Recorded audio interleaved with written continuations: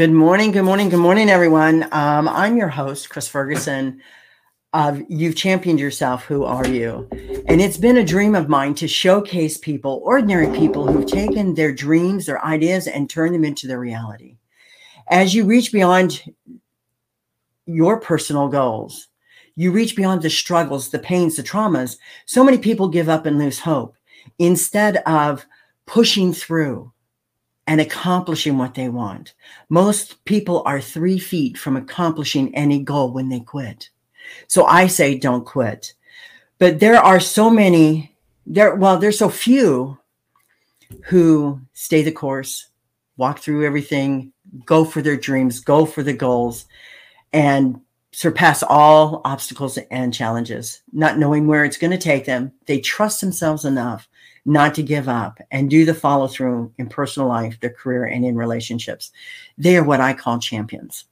Today, I have an amazing guest. Her name is Dr. Christy Sumner. She's let me say how she describes herself. She is, she is the creator of the Soul Sister Paranormal.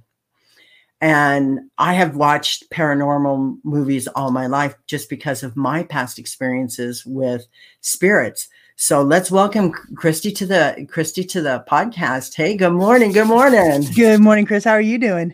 I'm awesome. I have a question. Yes, What got you into this? Let's start out with the basics. Let's start out with the backstory. What got you involved in the paranormal? Because it's not ordinary for people just to jump in and start doing investigations and to accomplish something. What was that something? Well, interestingly enough, it started out as a girls' trip. My sisters and I have always been fascinated with the paranormal, but we also have a very extensive research background, and so we would watch shows like Ghost Adventures, Ghost Hunters, and all of that, and we would say to ourselves, "Why didn't they ask this question, or why didn't they use this technique, or why didn't they do this or go here?" And so we said, if we ever had the opportunity to go on a paranormal investigation, that we would do that. And so in 2014, we had the opportunity to go to Moundsville, West Virginia, which is where the West Virginia State Penitentiary is located. And we had a family friend that sat on the board of that facility. And he said, when you're here, why don't you just stay the night in the prison and see if you find anything? And so we jumped at that opportunity. Absolutely. So we stayed the night in the prison, and we left that experience with what we felt was extremely compelling evidence. We were hearing footsteps, we were hearing door slams, we were hearing voices in the moment when there was nobody there, and then capturing them on audio. So after that experience, we wanted to really see if we could go forward and really highlight the historical narrative of these locations, as well as try to either find or debunk any paranormal activity that is reported at those locations. So we formed Soul Sisters Paranormal. We came up with our name, our logo, our theme music, and all of that, and really just tried to, as best as we could, elevate the paranormal community in a professional way, because a lot of people see it as a negative. There's a negative stereotype or a negative connotation with it, and what we wanted to do was really highlight the fact that we are educated individuals. We're pursuing this from a research mindset, and we really want to elevate it in a professional sense if we could. And so that's what we've been striving to do since 2014. Wow, that's amazing. If you ever come to Tennessee, I'm retired. Let me know. I'll do one with you one night. I'm actually in Tennessee. And okay.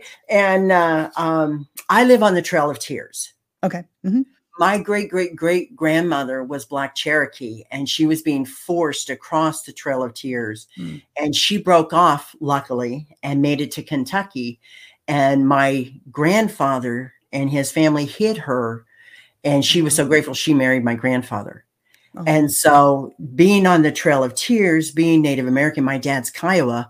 So the fact is it's the Native American really resonates with me, but I have different things happening. Mm-hmm. See different things, go to different places, have those intuitive feelings. And actually I have had them come up to my ear and whisper and say this or say that. They'll resonate with it. So being extremely intuitive that I am. Mm-hmm. And I have also been in law enforcement for many, many years. So I question everything. Absolutely. Question everything. But at the same time, you can't dismiss that spirit whispering in your ear and saying, okay, I'm going to question that, but let's debunk it. How can you debunk something like that? Mhm. You're absolutely right. And it is something that, you know, when you try to explain to people what you do and how you do it, they first either look at you like you have two heads, or they want to tell you their ghost story. And we've really found that most people want to tell you their ghost story. Most people want to be believed, that they are experiencing something, that is something going on either in their business or their home. And we really try to, again, tell them that we believe you're experiencing something, but let's see what that something is. And so we'll go in and first look for environmental factors that could explain some of what they're experiencing or what they're feeling, and then tell them, you know, if you look at it like this, from this angle, you can understand why it's the wind, or why it's light, or, you know, your neighbor's dog, or something like that. But when we control for all of those things, and what we're left with are the things that we can't explain, those unexplainable things. And we've been fortunate enough to go to these locations and capture those unexplainable things. I love this. I love this. But let's talk about some of the places you've been. You mentioned Absolutely. West Virginia, as far as you went to the Trans-Allegheny Lunatic Asylum. Yes, the Trans-Allegheny Lunatic Asylum. That's in West Virginia. And this location is, it's one thing to see it on television, but when you roll up on it, it's a massive building. It's a massive facility. It was built in 1864 and is in operation until 1994. And when it was first built, it was built as a place where those with mental incapacities could try to find some type of relief. It was very open. The rooms had solariums in it. There was really going to be a hands-on type of medical interaction with these patients to really try to help them get better. So it was originally built, even though it's a massive structure, it was originally built to house 250 patients. By the time it closed in 1994, it had over 2,500 patients in it, and it had digressed to the point of the medical staff performing lobotomies and shock treatment and cold water bath treatment and all of this. So what we felt was that negative energy, not so much dark energy, but the negative energy really permeated into the walls. And that's why we believe that there's so much spirit activity there, activity that we couldn't explain while we were there. So we went into this location, we set up our equipment. This was actually our second paranormal investigation after West Virginia. And so we're, again, experiencing things that we could not explain. There was an instance where there were 5 of us on this investigation, and there were 2 docents that had to stay on site with us. So we were all, after we'd set up our equipment, we were all in this one area of the building, a far end hallway, first floor. And we were just talking amongst ourselves, talking about our equipment. And we heard this blood curdling scream from the other end of the hallway, extremely loud. Every piece of equipment we had running in the building captured this scream. And we can't explain it because we're the only people in this building. We ran down the hallway. We tried to find it. There was no source that we could find that would cause this other than something that we couldn't explain. Wow. Well, those are the moments, even when you're sitting in your home, you're not even there, and you hear it and you go, oh my gosh, what was that? I heard it too. Right. Exactly. And so when you have multiple people hearing it. Yeah. The one question that came up, or the one thing I heard while you were talking about that, was several of them said, several beings from that place is now communicating with me, and they're saying we weren't all crazy. No, they weren't all crazy. It was just they're saying that they were put there to be controlled. Well, exactly. And that's amazing that you picked up on that, because that was the point. So, you know, back again in the early or the mid 1860s, that's when this was built in 1864. When they first established it, you could be put in there for anything, right? So from cussing to reading the wrong books to, you know, they had a whole list of things that you could be admitted for. And the interesting thing was, well, the sad thing is that once you were put in there or recommended to be put in there, the only person who could get you out was the person who recommended you to go in. Right. So you had a lot of husbands who didn't like their wives saying, well, my wife is insane. I got that. I'm admitting her, and then would walk away. They'd never go back and go get them or release them from that essentially a mental prison, if you will. And so you also had instances where they were pregnant. So they would have kids that would be born in the Trans-Allegheny Lunatic Asylum. So there's a very big child presence when you go in there as well. The spirits activity activity of children, playing rolling balls around or manipulating flashlights or manipulating some of our other handheld equipment. So it's interesting that you did pick up on that, because you're absolutely right. A lot of people that were put in there were not, that they had no issues. It was just they were left there. Yeah, but they had the lobotomies, they had the waterboarding, they had the water treatments, and that literally is what was killing their souls. Oh, absolutely. Absolutely. So, when you're in a place with at that point, no medical oversight, no regulation, government regulation, basically free reign of medical procedures in an attempt to, fix them, or an attempt to advance science in some cases, and they don't go so well. Yeah, absolutely. You can be incapacitated for life at that point. Yeah, that's the sad part. I hear their tears. I hear them crying. I hear their sorrow, and their abandonment is what I hear. And then that's a great word for it. Let's talk about the Lizzie Borden house. I've watched several different documentaries on this, and some say she didn't do it. Some say she did do it, and she was just blamed for it. So, what did you find there?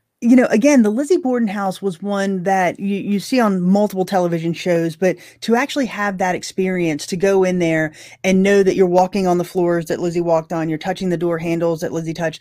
It's definitely a surreal experience when you go to some of these locations. And that's why it's so fascinating to me, because we do get to have that very tactile experience with these places. So when we went, there were 4 Soul Sisters paranormal investigators, and we were joined by Miranda Young from Ghost Biker Exploration. So there were only 5 females in the house. We had the entire house to ourselves for the night. We went in and we started setting up our equipment. And when we start setting up our equipment, because we have equipment that we leave in certain places that run throughout the entire night, even though we're not in a room, we'll have a video camera or a voice recorder or both going in that room. So when I say set up equipment, that's what I'm talking about. So, but as soon as we walk into a place that we start investigating, we turn on our voice recorders. So they're always running the entire night. The voice recorders from start to finish are running. So we had started our setup, and Miranda and Cara and I were upstairs, and Jenny and Michelle were down in the parlor area where Andrew Borden was murdered. And so they'd set up the equipment in that room, and they're just talking, just the 2 of them, just talking, just making small talk. And during the course of that conversation, when we went back and listened to the audio, you can hear a man standing beside Jenny saying, "I'm standing right here next to you."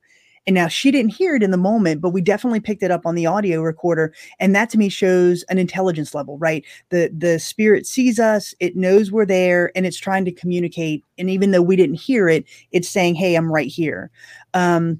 And then later on during that night, Cara and Jenny were sitting in the parlor, and again, just talking back and forth.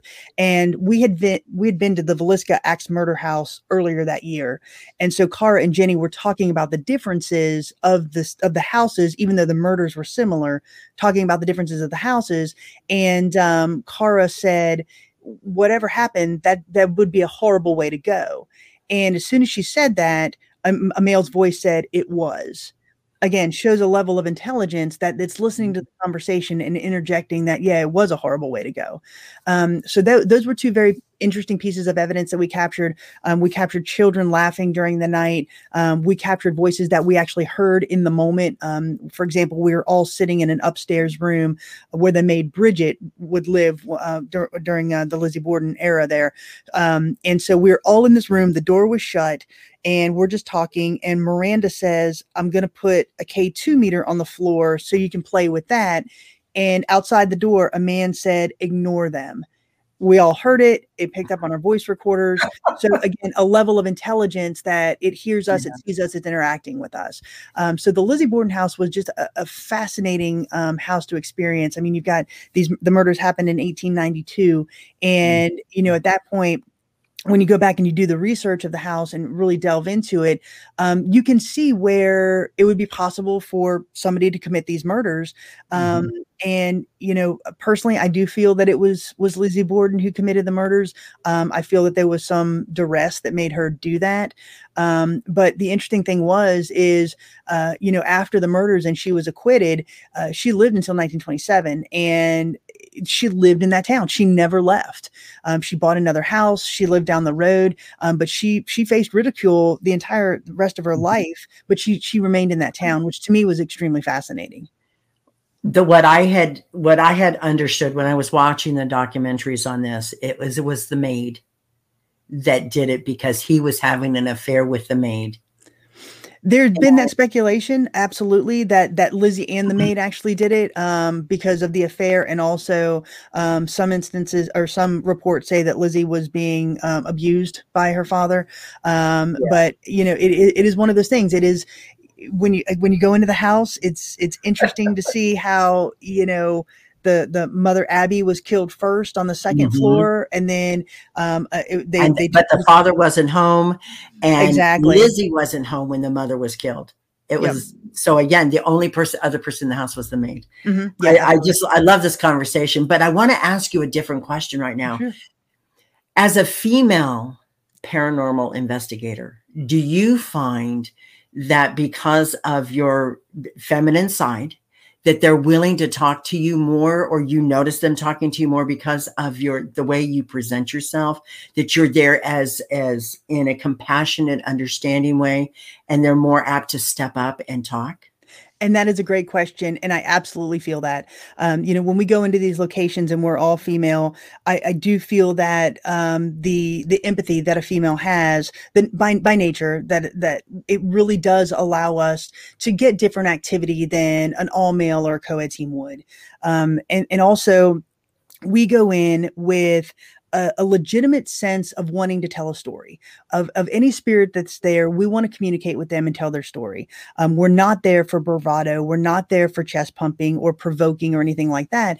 And I think when we go in with that level of respect, we get the respect of, I'm going to communicate with you, or I'm going to try to allow you to see that I'm here, or hear that I'm here. And so to your point, it absolutely, I think, enables us to find things that are a little bit different than any other team would. Yeah. Or a different perspective, because the thing is women usually don't start wars. Women don't start, they can be some women that can start some conflicts. Let's just be real. You're right. But the fact is for the most part, it's that feminine, gentle side. Either, and this is just what came up while you were talking about that. And some of the men come up because they think they can intimidate you. And they can't. So the thing is I think that's why when you were talking about when you were at the house and you went into the room and he said, don't listen to them, that was a male dominance trying to control the situation. And I was like, ooh, that's why I had to ask the question, to give you the understanding, because and that's great insight, and to your point, it is one of the things where we do have two different facets, right? So we are an all female team, but we all are strong women. Every single one of us have advanced degrees. So I've got a PhD, my twin has a PhD, two JDs and a master's holder on the team. So we do come at it from a research perspective, but we also encase it in that empathy that we spoke about. And we also, before an investigation, we will meticulously research the location and come up with questions that we can ask specific individuals if we can find them. For example, when we went to Fort Mifflin in Philadelphia, which was a Revolutionary War fort, we knew that there was a prisoner by the name of William Howe that was housed in a solitary confinement cell during the Revolutionary War. This was a subterranean casemate that they had him in. It was about 7 feet underground. And so because of that, we asked ourselves, what would somebody in solitary confinement want? So probably water, probably bread. So we took him also a cigarette, and we left those things. And we said, William, we realized you were in here. These are things for you. We brought them for you. And if you're willing to communicate with us, fantastic. And so because of that, we were able to get what we felt was some very compelling evidence. We captured a male's voice. We saw a shadow figure that we were able to capture on video as well. And I think because we go in, like I said, with that level of respect, we get a respect in response. Just so you know, my being 40 years in law enforcement, I was a correctional officer at a men's prison out in Wyoming. Wow. And they didn't shut the territorial prison down until 1981. This prison had been going forever.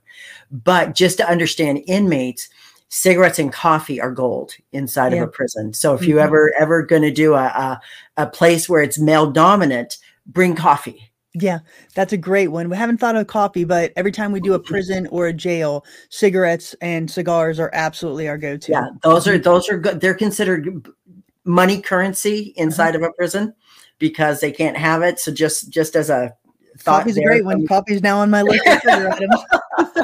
But anyway, so it's interesting. So now it's just you and your sister that are your twin that are investigating? For logistic reasons, my twin and I are the majority. We will investigate the majority of the locations now. If Cara and Kim and Michelle can make it, then they will join us. But you know, when you do this for so many years, obviously circumstances change, new jobs. Kim had a grandbaby. You know, people move. So just for logistic reasons, it's easier for Jenny and I. Jenny's my twin. For she and I to really get together and get to these locations with two of us rather than five. So for the past year and a half, it's been primarily Jenny and myself. You did the Brushy Mountain State Penitentiary here in Tennessee? I did. Yes, I've actually been there twice. Brushy Mountain is... Where is that at? One, where is that at? And two, how close is it to Chattanooga? It's in Petros, Tennessee, which, are you familiar with Oak Ridge, where Oak Ridge is? Okay. Over by Knoxville? Yeah. So it's about, I think 20 minutes, 30 minutes from Oak Ridge. So from Knoxville, it's about an hour and a half, I think, around there. But it's a fascinating location. I highly recommend you visit it. It was built in 1896. And the interesting thing was, after the Civil War, the state of Tennessee was essentially bankrupt, right? It had no money. Its coffers were, just empty. And so it had to find a way to make money. So what it did was it had a prisoner leasing system. And so the state would lease out these prisoners to private companies, and in exchange for the companies housing and feeding these prisoners. Right. So the companies were making a lot of money. The state itself wasn't making that much. And then there was an uprising called the Coal Creek Wars, where the citizens really revolted against this prisoner leasing system.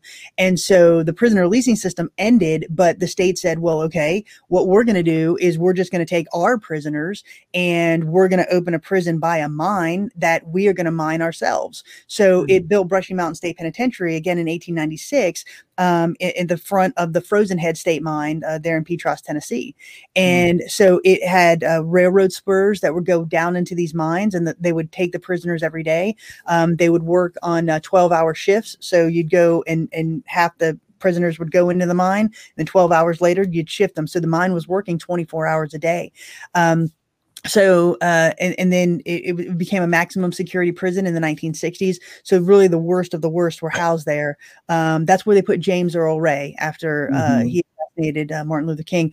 And so the prison was in operation until 2009, and then it shut down and became abandoned. And then after that, it became a tourist attraction that allows you can go in and you can visit it.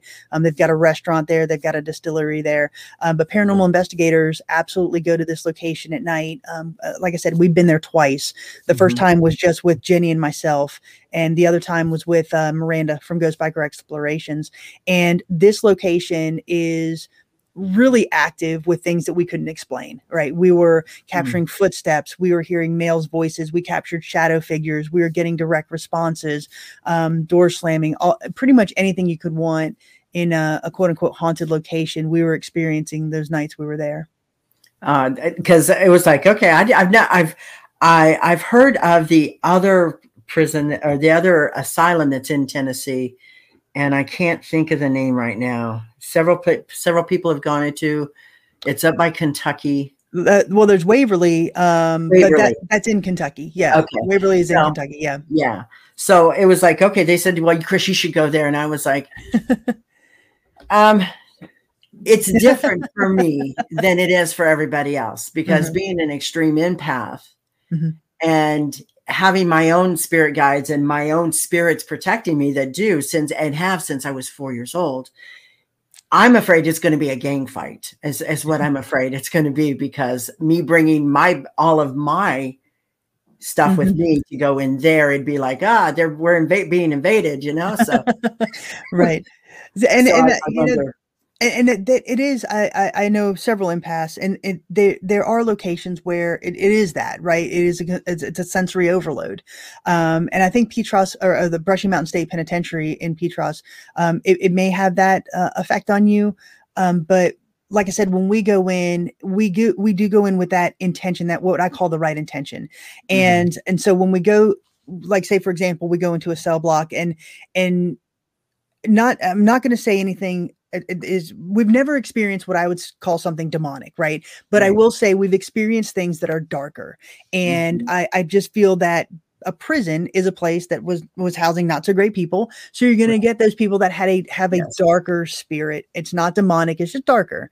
And so when we find a place like that, and Brushy has several cell blocks like that, it's one of those where we're like, okay, we're going to leave you to your space. Here's a voice recorder. Here's a camera. If you want to interact with us, this is how you can do it. But this is your space. If you don't want to talk to us and you want us out, we're gone. We'll go to another cell block, or we'll go to the cafeteria or something like that. And again, for us, it does become that respect level of, we know that you're here. We know that this is your home and your space and where you're residing. So if you don't want us there, we're going to back away and go to somewhere else. But we always do set boundaries. Like you're not allowed to touch us unless we give you permission. You're not allowed to come home with us. You're not allowed to harm us in any way. And I think because of that, we've never experienced anything that I would feel is malicious towards us. We've had instances where a spirit will say, get out, or I'm going to kill you, or something like that. But it's never been anything physical that has either come home with us or harmed us in the moment. I could understand that, but the difference is 40 years of law enforcement going into a penitentiary. Oh, absolutely. You know, I was the one keeping them there. So I had a contract put out of my life from an inmate when I worked in a penitentiary out in Wyoming, because the warden said no inmate, he was giving him peanuts. Wow. He said, but you can't take him back in your cell block, because of course they use peanuts to ferment and create alcohol, or hooch, as the prison term is. And this guy wanted to take him back in. And I said, no, you can't. You can either throw them away, go outside and eat them, but you can't take it back yourself. And he goes, B, I'm going to murder you. I'm going to. And I said, dude, you know, I'm here every day. You know where I stay. So get Froggy and leap. It was just like over peanuts. Wow. That's how serious some of this stuff is. Oh, and absolutely. So, you know, it's kind of, most people don't understand that understanding. But what did you have at the Grand Old Lady Hotel in North Carolina? I'm picking up. There's some entities coming to me when I looked down and saw that on your sheet. I was like, we got to talk about this. I absolutely love the Grand Old Lady Hotel. This hotel is magnificent, and it's unfortunate that it kind of sits off the beaten path, right? So not a lot of people know about it. It's in Balsam, North Carolina, and it was built in 1905 as part of the railway system. It sits at one of the highest points in the mountain range there, and it back in the day in 1905, it was opulent, right? It's a 3-story hotel. It has 100 guest rooms, hardwood floors, grand staircases, an amazing lobby, and it's close by some springs. That was an attraction, and so people would flock to this hotel, especially during the summer. And then in the 1930s and 40s, it really started to digress as far as tourism and tourism traffic, and so it really kind of started to fall into disrepair and disuse, and eventually it became abandoned, and it sat there for a while.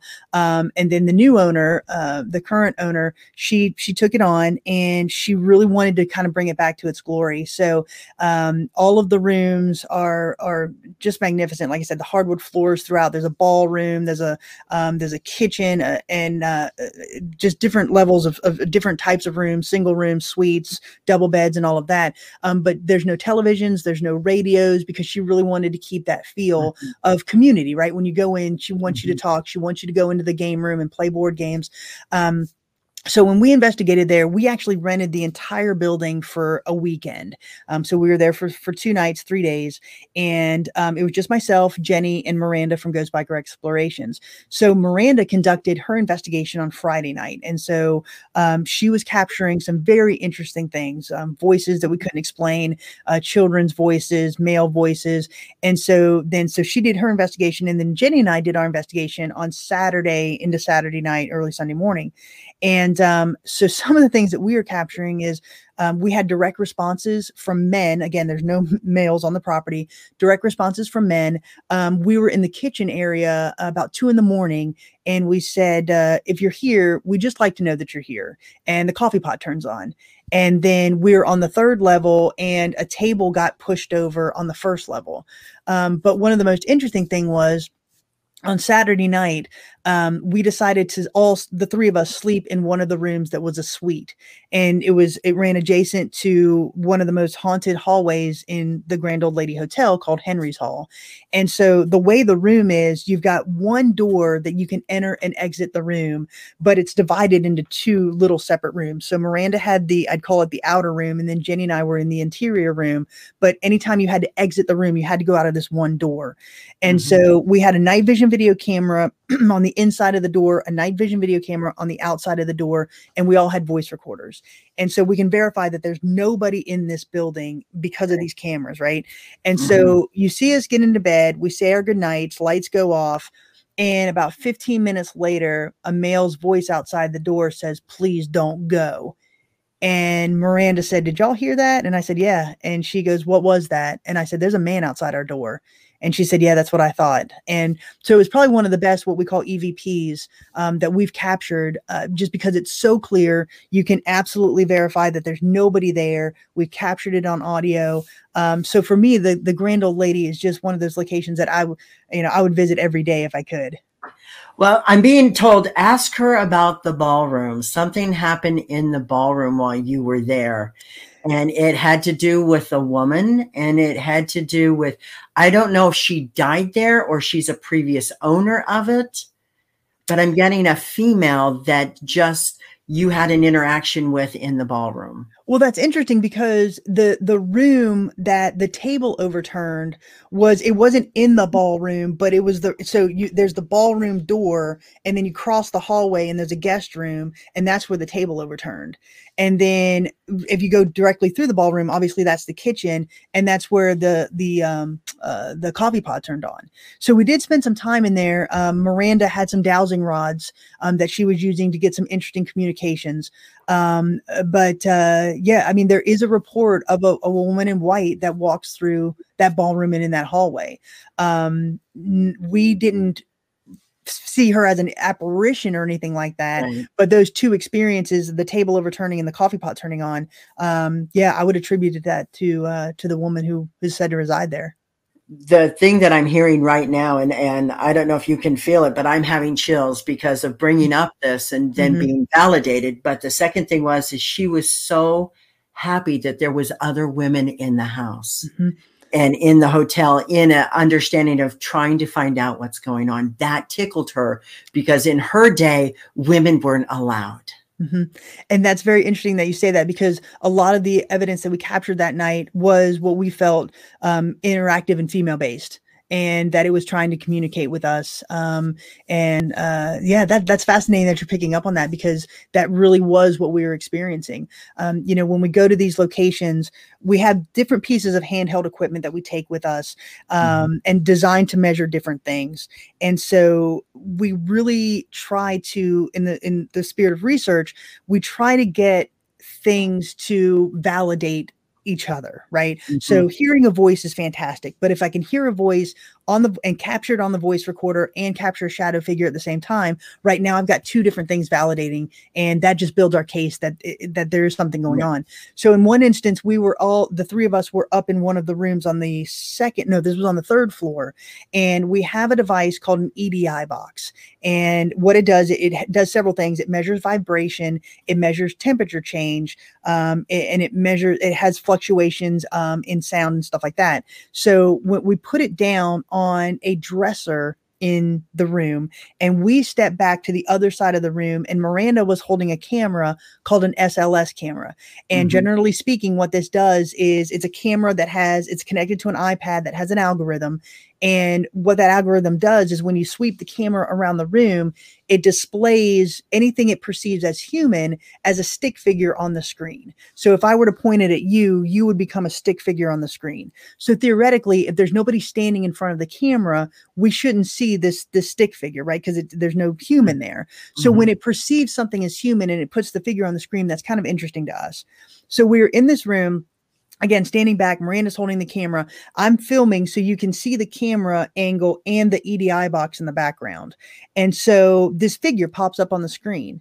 And so we said, if you can hear us, can you just reach over and touch the orange box that's on the dresser? And sure enough, you see this hand come off the stick figure, and you see the EDI box start to light up like the vibration, something has tapped it. And I'm capturing this on film, and it's magnificent because now we've got two things, the SLS camera and the EDI box validating that something's going on. So that was a very interesting piece of evidence for us to capture at the Grand Old Lady. Yeah, I'm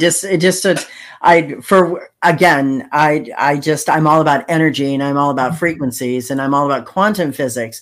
And when you understand quantum physics, and most people don't think about that, they don't understand that I could give you a transfer of energy, or an immersion, as I call it, and you could feel it instantaneously. And it's the same thing with them, but explain to our audience, for those who don't know, about the amount of energy it would take for a being to be shown, because it's a lot of energy. It is a lot of energy. And that's the reason why when an entity tries to manifest itself, you will feel something that's colder. It's like it's draining the heat out of the air. And a lot of times you'll also experience battery drain, whether it be on your camera or the handheld equipment that you have. If you're in a location where you just can't keep things charged, or that has a very slow or a very short battery life, that could be an entity draining that energy to manifest itself. And we've actually had that in some instances. I mentioned Fort Mifflin. We captured a shadow figure. It was fascinating because we're in that casemate again, and we had left a stationary night vision video camera next to a laser grid. And there's no way anybody could have gotten into this room because there is only one doorway, and the camera was sitting in the doorway. And we had all left. You see us leave, and then you see this shadow figure walk across the room. It cuts off the laser beams as it does so. And so that is energy manifestation. And so it does take a lot of energy to do that. And it's one of those things that when you capture it, you've captured something special, because it doesn't happen that often. We captured a shadow figure at Brushy Mountain State Penitentiary. Same thing. And we do believe, because we had several pieces of equipment running that night, we do believe that it did draw from some of those, because after that, we did have a power drain. And so it was a very interesting thing that we captured, but we all saw it, and we captured it on our video cameras. And so, to your point, it does take a lot of energy. And that's why in my mind, EVPs they don't take as much energy, I think, to say a voice as it does to manifest as some type of an apparition or a shadow figure. And so that's why I think EVPs are more prevalent form of evidence that we capture. I'm so glad you explained that, because for me, if I can't wear, I've been able to find one watch that I can wear. Yeah. Because the watch will just go dead when I'm wearing it. So the fact is thank God I'm still breathing to be able to say this as alive and not, as a deceased person. But there are those people that are just connected. If it lightnings close to me, I have a plate in my arm from an injury that I had. It's titanium. And I'll feel the energy in my plate. Yeah. Yeah. And to your point, energy is all around us, right? And when you think about the fact that we are made up of energy, and energy cannot be created or destroyed, we have to go somewhere. There's something that has to happen when we pass. And now, I don't believe that every person that passes becomes a spirit or a ghost that is quote unquote earthbound. I do believe that there are certain instances why some spirits remain and others ascend to whatever's next, whatever level you want to call that. And so to me, it's not one of those things where you're always going to see a spirit everywhere you go. I mean, there's some locations where we don't capture anything that we consider unexplainable or paranormal. There's some instances where we're just sitting there and we don't capture anything, that we don't feel anything. That's not to say that it's not there. We just didn't capture it in the moment. But you know, for me, I don't think that every person that dies becomes a spirit. There's certain reasons why you stay behind. And well, they're saying, yes, you're true. You're correct. You're correct. Mm-hmm. But it's also, they're saying it's usually because of trauma. It's usually of dying before your time. It's usually being, you know, murdered. I get warrior. I get military. I get, like, here, if you go to Chattanooga, just south of Chattanooga into Georgia, you've got the burial ground mm-hmm. of a lot of soldiers from the Civil War. Mm-hmm. And yeah, the Chickamauga battlefield. Yeah, that's and they're still stuck there because they didn't get a chance to finish mm-hmm. their life here. It was cut short, and so mm-hmm. that's what I call earthbound spirits. Mm-hmm. And usually, a lot of people don't understand the word residual energy. Can you explain that to my audience? Yeah, absolutely. So what we found is there's two different types of energy, or two different types of spirits that we can communicate with or find evidence of. The first one is intelligent, and that would go back to the Lizzie Borden video where, you know, we're talking and something's interjecting into that conversation. It sees us, it hears us, it's interacting with us and knows that we're there. A residual haunting is something, essentially, I describe it like a record, like a vinyl record, right? And it has a scratch in it. Every time the needle hits that scratch, it's going to blip. And so residual is similar to that. Every time it hits a certain, either an anniversary or a date, or here's a name, that triggers a blip on essentially the record of time. And so it will happen, like I said, on an anniversary date. So to give you an example of that, we investigated the Ma Barker house in Central Florida, and mm-hmm. to date, we've been the only team allowed to investigate this house. And this was the site of the 1935 shootout between the FBI and two members of the Barker Karpis gang, Ma mm-hmm. Barker and her son, Fred. And mm-hmm. to date, it's still the longest FBI shootout in history at about 4.5 hours. And so when we investigated this location, again, we had done an extensive background on the history of the house. And during the shootout in 1935, January 16th, 1935, Ma and Fred were up in the upstairs bedroom, and they were killed by the FBI in that room. And so that room what we found was extremely active. So when we investigated, we wanted to do a two-part investigation. The first one was, we went into the house, we set up stationary equipment, so voice recorders, cameras, some different pieces of equipment. We left in the house, and then we locked the house and left, right? So we had complete control of the environment. Nobody entered the house. It sits on about 40 acres by itself. No power, no water, nothing into the house.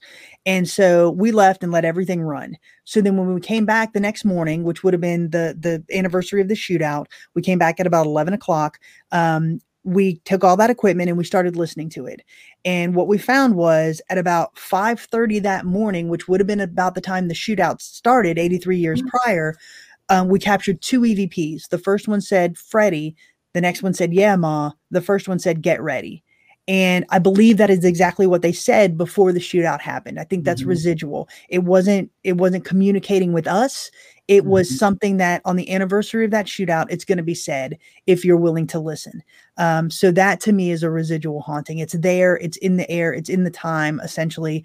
It doesn't need anything manipulating it to have it heard. Right. So that's what I would call residual. I think that's amazing. And they were kind of bad people. So I'm not, you know, they got what they deserved. Mm-hmm. But the fact is that they still live there, and their spirits still reside there. Mhm. Yeah, I do believe that their spirits reside there. The interesting thing about the Ma Barker house is, like I said, the shootout happened in 1935, and Ma and Fred had actually rented that house in Central Florida under the name of T.C. Blackburn. That was the alias that they used, and they rented it in November of 1934 because J. Edgar Hoover was tracking them down because of a kidnapping that they had just received the ransom for. And so the gang had split up. Ma and Fred went to Florida. They rented the house, and the shootout happened. And the family who rented it to them was the Carson Bradford family. The Bradford family maintained the house as it was the day of the shootout up until 2016. So you walk into the house now, there's bullet holes in the wall, there's bullet holes in the furniture, the floor is the same, sconce is the same, all of that. Only the windows have really been replaced. Right. So in 2016, the family decided to sell the house and the land. The new owner bought the land. He did not want the house. He was going to demolish it. And so the Marion County said, we'll take the house. They put it on a barge and they floated it across Lake Weir to a new location. And so when we went with the premise that the spirits are going to stay with the house because they had no ties to the land. Right. The house, and they were nomadic in life, right? They had no home base. So why not stay with your last hideout? And so to your point, absolutely. They were not great people in life. I think they have a strong energy, a strong presence in that house. But when after we did that investigation, I actually became a docent. And so I would lead tours through there. And I would open the house up in the morning and I would go in and say, hey, Mom, hey, Fred, I'm here. How you doing this morning? And I would get responses. I would get knocks. I would get bangs in response. So I think at this point, they want their presence to be known, but they're not malicious in any way toward the visitors. More grandiosa. I'm getting the word grandiosa. They want people to know who they were. It was all about who they are, what they are, and the intimidation they could cause. Oh, absolutely. And the interesting thing about it is, when we do these investigations, if you watch any of our videos, we always consistently say, we're here to tell your story. We want to tell your story if you're willing to tell it to us. And so when we were at the Barker house, we have a device called a spirit box. And essentially, this is just a small AM/FM radio. It's been modified to very quickly sweep through frequencies. And so when you turn it on and you hit the sweep button, all you hear is as it's running through these AM and FM frequencies in seconds, right? And so theoretically, you should never hear a phrase coming through this box because it's hitting these radio stations and these frequencies so quickly, you shouldn't hear a full phrase come through this. The theory is that spirits can use the white noise to formulate words to communicate with us. So we were upstairs in the kill, we call it the kill room. We were upstairs in the kill room where Mom and Fred's body were found. And it was just Jenny and myself during the night. And we turned on the spirit box and, you hear it going. And I said, what happened in this room? And through the spirit box, it said, they murdered us. We the ones dead. And it came right through that box. And again, that's something that should not happen, but you hear it plain as day. They murdered us. We the ones dead. They would see it as that. Exactly. There you go. That's the point of my story. That is their story. The FBI killed them, but they consider it murder. Yes. And that is one of the theories that they were actually murdered inside there. And that one of the officers got in there and just point blank murdered them instead of the shootout. So it is very interesting when you ask them to tell their story, but to your point, I feel that they do want that story told. Yeah. That's what I'm hearing too. I have to say, Christy, I love this. I love everything we've been talking about. I could sit here and talk to you for hours about these different cases you've been on. I didn't watch any of your videos before because I didn't want it to interfere with what I picked up or the interview, but I will go back.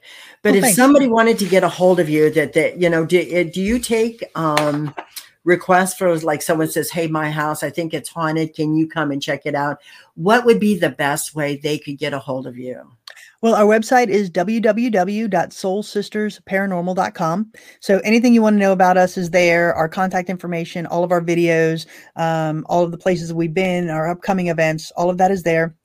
We're also very active on Facebook under Soul Sisters Paranormal, so you can message us there. And also, we have a YouTube channel, Soul Sisters Paranormal. You can watch all of our videos there and all of our special series that we have going on right now. So that's where all of our information is. I love it. I love it. Again, anybody interested, it's www.soulsistersparanormal.com. And Christy, I thank you so much for being here today. This is a passion to me in my personal life that I love to watch. And I think it's, again, just because of everything I do and have done and had a dual life, it's really hard to be very empathic and being in law enforcement when it's all about just the facts. Yeah. Oh, absolutely. It's a duality there. So, but you're walking the same kind of duality in talking to the paranormal and still trying to do the research and keep it authentic. And that's why I honor you, because you are doing it what I consider the right way. And I think that's why you get the results you get, is because of the respect and the integrity that you go in there with. And a lot of people, it's just all about the show. Well, thank you. I do appreciate that. And that is what we strive to do. You know, the history is first and foremost to us, because without the history, we're not going to have the paranormal.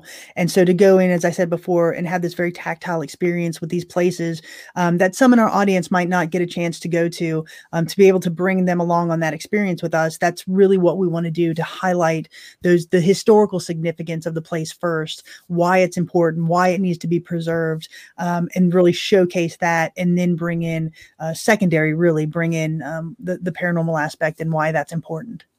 But it actually shows the whole story, and that's the best part about it. It doesn't leave questions, or it doesn't leave, you know, I'm not sure if it's haunted or not. And I've heard that on several shows, and I'm like, you're hearing voices. How could you say it's not haunted? You know, somebody's there, whether you can see him or not see him. Somebody's there whispering in your ear. And yeah, you're absolutely right. And, you know, for us, we really try to let the audience draw their own conclusion. So majority of the time, we won't say, you know, this is haunted. We'll say, these are the things we couldn't explain. When we control for all of the things that we can control, and we have, you know, we know who's there and who's not. And we're an all-female team capturing males' voices. To your point, I can't explain that. That's something that is outside my level of explanation. Now, if somebody wants to come and say, oh, well, this, then I want to have that dialogue, because I don't want to put out anything out there that's not factual. But for us, in the moment, controlling for everything that we can control for, this is what we're left with. And for us, you know, these locations have absolutely been fascinating. But the thing is you're not the only one that has been there and gotten the same thing. So that just validates you when you go in there to do yours. Yeah. So with that, that's amazing. So Dr. Christy Sumner, thank you so much. Thank you. If you'll hang on just a minute. Sure. Wow. I just want to say that this is one of a special interview for me with Dr. Christy Sumner. And it takes a special kind of individual to dream their thoughts and ideas and turn it into reality. She has done that. It is about, I mean, not many people can go and stay in a haunted place. So that is what I call stepping past their fears, staying the course, and have the courage to follow through to the end.